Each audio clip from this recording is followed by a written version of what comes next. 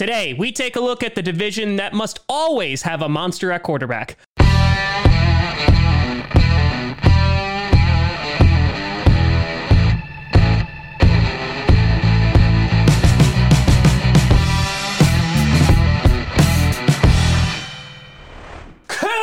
Rossi Posse Packer Nation.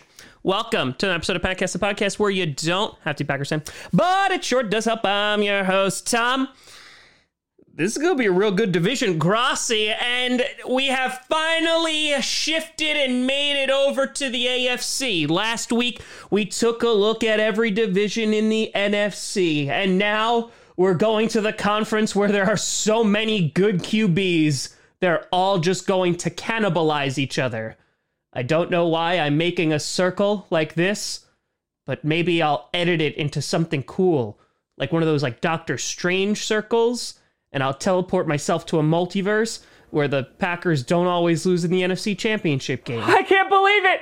The Packers are going to the Super Bowl! That'd be nice. And it's all because I used Head and Shoulders. So in case you missed the NFC videos, first of all, you're a monster. Second of all, what we do is we go through every single team. I take a look at their toughest games. On top of that, I predict their floor and their ceiling. And at the very end, we rank them in the division on how I think it's going to play out. Good, let's get to it. Starting off with the Baltimore Ravens, the team that is most likely to go from worst to first. Why were they worst last year? Well, they couldn't stay out of the hospital. Literally nonstop hospitalizations. Everybody and their mother was on IR. You had all this hype for the running back. They're like, Gus the Bus. It's going to be amazing. I drafted 2 Ravens running backs in fantasy, and then they both imploded.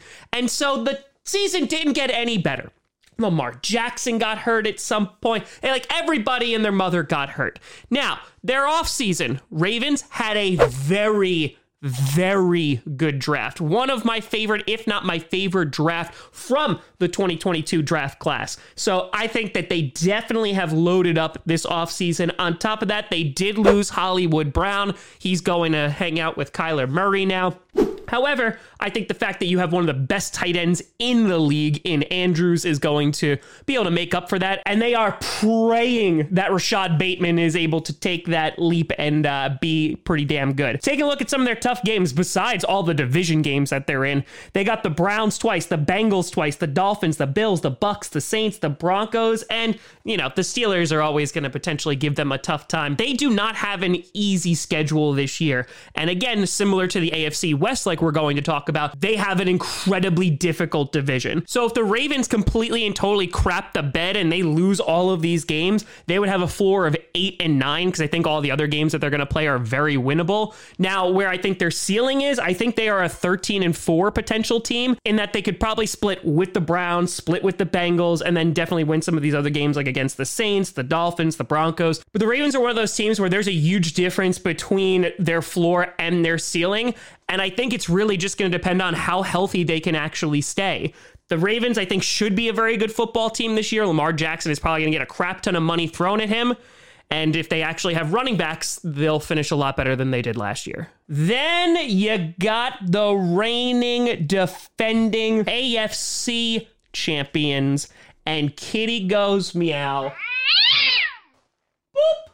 Cincinnati Bengals. The Bengals shocking the world last year. They were picking in the top 10 last season. They get Jamar Chase, and then they lit up the league, and everyone made fun of them. They were like, oh, you should have gotten Penei Sewell so you'd actually have some protection. But Joe Burrow is like, no, it's okay. I'll take 9 sacks in the divisional round, and I'll still win. I don't need any help. I'll still be smoking those cigars after the game in victory. But the Bengals obviously had trouble at offensive line. Their secondary was a little bit suspect. Looking at you, Eli Apple. They say an apple a day keeps the doctor away, but an Eli Apple a day keeps the wins away. I need football. So the Bengals, they went in the offseason and they addressed both of these positions. They went out and addressed offensive line. On top of that, they got Daxton Hill in the draft, who I absolutely love. And I think that he's going to be a really good player in that secondary. Taking a look at their tough games, they got the Browns twice, they got the Ravens twice, they got the Cowboys, Dolphins, Saints, Titans, Chiefs, Bucks, and Bills. Now, they're getting punished a little bit because they won their division last year, so they're going up against some really, really tough opponents. Like, you look at those last three that I just mentioned with the Chiefs, the Bucks, the Bills, that's going to be a rocky road, and again, their division is going to be a monstrosity. So here, looking at their floor, though, because of how improved they are, I still see them having a 10-7 record at their floor. I do think they're going to be really, really good this year, just because I don't really see a lot of holes in their game. If Joe Burrow continues to step up like he has, Jamar Chase coming into his second year, they still got T. Higgins over there. Like, they got a lot of great players. CJ Uzomah is no longer there because he went to the Jets. I'm so sorry. But 10-7 I see as their floor. Their ceiling, I see around a 12-5 ceiling, just because the quality of their opponents. I don't think they're going to go undefeated or anything like that. And I actually think that the Ravens have a higher ceiling than they do, just because they play a little bit less quality opponents. But the Bengals, I think that they're definitely going to be a winning team this year, and they're probably going to find themselves right back in the playoffs. Following that, you got the Cleveland Browns.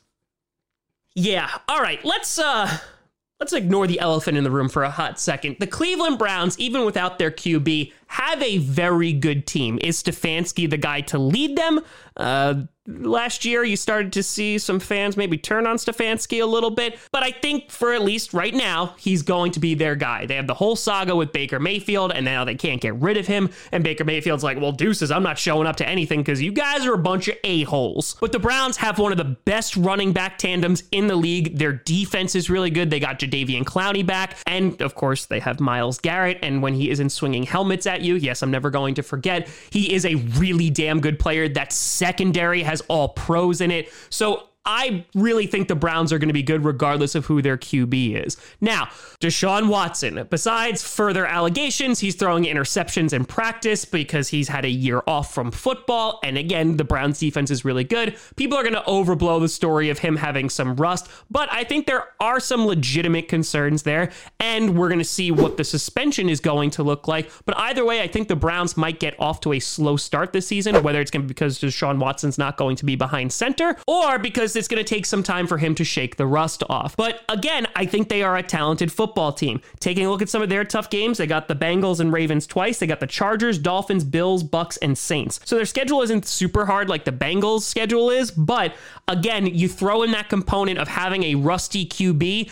If Deshaun Watson is able to play like he did in Houston, they are essentially Super Bowl contenders. However, again, depending on what that suspension is going to be and what most likely is going to be a slow start, I see their floor around 8-9 just because of the division that they're in and some of the opponents that they're facing. But they're another team where I see their ceiling at 12-5. Depending on how things shake out with Deshaun Watson, how he's able to perform, that's really going to dictate how the Browns are going to do. They could probably tread water until he gets back because that team is talented enough, but we'll see how they play. And then finally, the team that I don't think anyone is expecting to make a playoff run, besides maybe Urinating Tree as he screams from the top of a building, Steelers going to Super Bowl. You got the Pittsburgh Steelers, who made the biggest splash in the offseason in signing Mitch Trubisky, and then immediately were like, never mind, we don't want him, and decided to go get Kenny Pickett with their first pick in the first round. Now, the Steelers, besides guys retiring, of course, their offensive line was abysmal last year. Najee Harris was good, but he was running behind such a terrible offensive line. I actually felt sympathy for him as I was watching, and him just try to get like 2 or 3 yards and look around and be like, is anybody going to help? No? Okay. Juju Smith-Schuster went to go make TikToks with the Kansas City Chiefs, so they lose him in the offseason. I think the Steelers are just kind of in this weird rebuild. Mike Tomlin, was able to drag the Steelers and Ben Roethlisberger's carcass all the way to the playoffs to get blown out by the Chiefs last year. I don't think that they're going to make the playoffs this year. I mean, that's a joke to me. Looking at their division, again, I think they have 6 tough games in all their divisional opponents, plus the Patriots, the Bills, the Bucks, the Dolphins, the Eagles, the Saints, the Colts, the Raiders. I see them struggling against all of those teams. I see their floor as low as 3-14. I know Steelers fans are all going to be like, and freaking out about that. We do not care. I just don't know how that offense is going to perform. There's a lot of question marks there. They're in one of the most difficult divisions in the NFL. And throw on top of that, yes, again, their defense is going to be good. I just think that against these teams, they're going to struggle. So I see their ceiling as around a 5-win team going around 5-12. Could they overperform that and maybe get like 6 or 7 wins? Sure. But yeah, I just think that there is going to be a punching bag in this division this season. And it's unfortunately going to be the Steelers. Never say never, but never. So the way that I see this division shaking out, I got the Ravens finishing first, the Bengals second, the Browns third, and the Steelers fourth. Don't be surprised if the Bengals and Browns have around the same record. I have them at the same exact ceiling. And don't be surprised, again, with the fluctuation of the ceiling and the floor for the Ravens if they actually wind up finishing a little bit lower. But of course, let me know what you think down in the comments below. You guys send me at TomGrossiComedy.com or at TomGrossiComedy, all social media you see down below. Check out podcasts on SoundCloud, iTunes, Google Play Music, Spotify, and of course YouTube. And a big shout and thank you to all the patrons over at patreon.com/TomGrossiComedy and the YouTube members. But thank you so much for watching. I'm Tom Grossi. And as always, go Pack Go.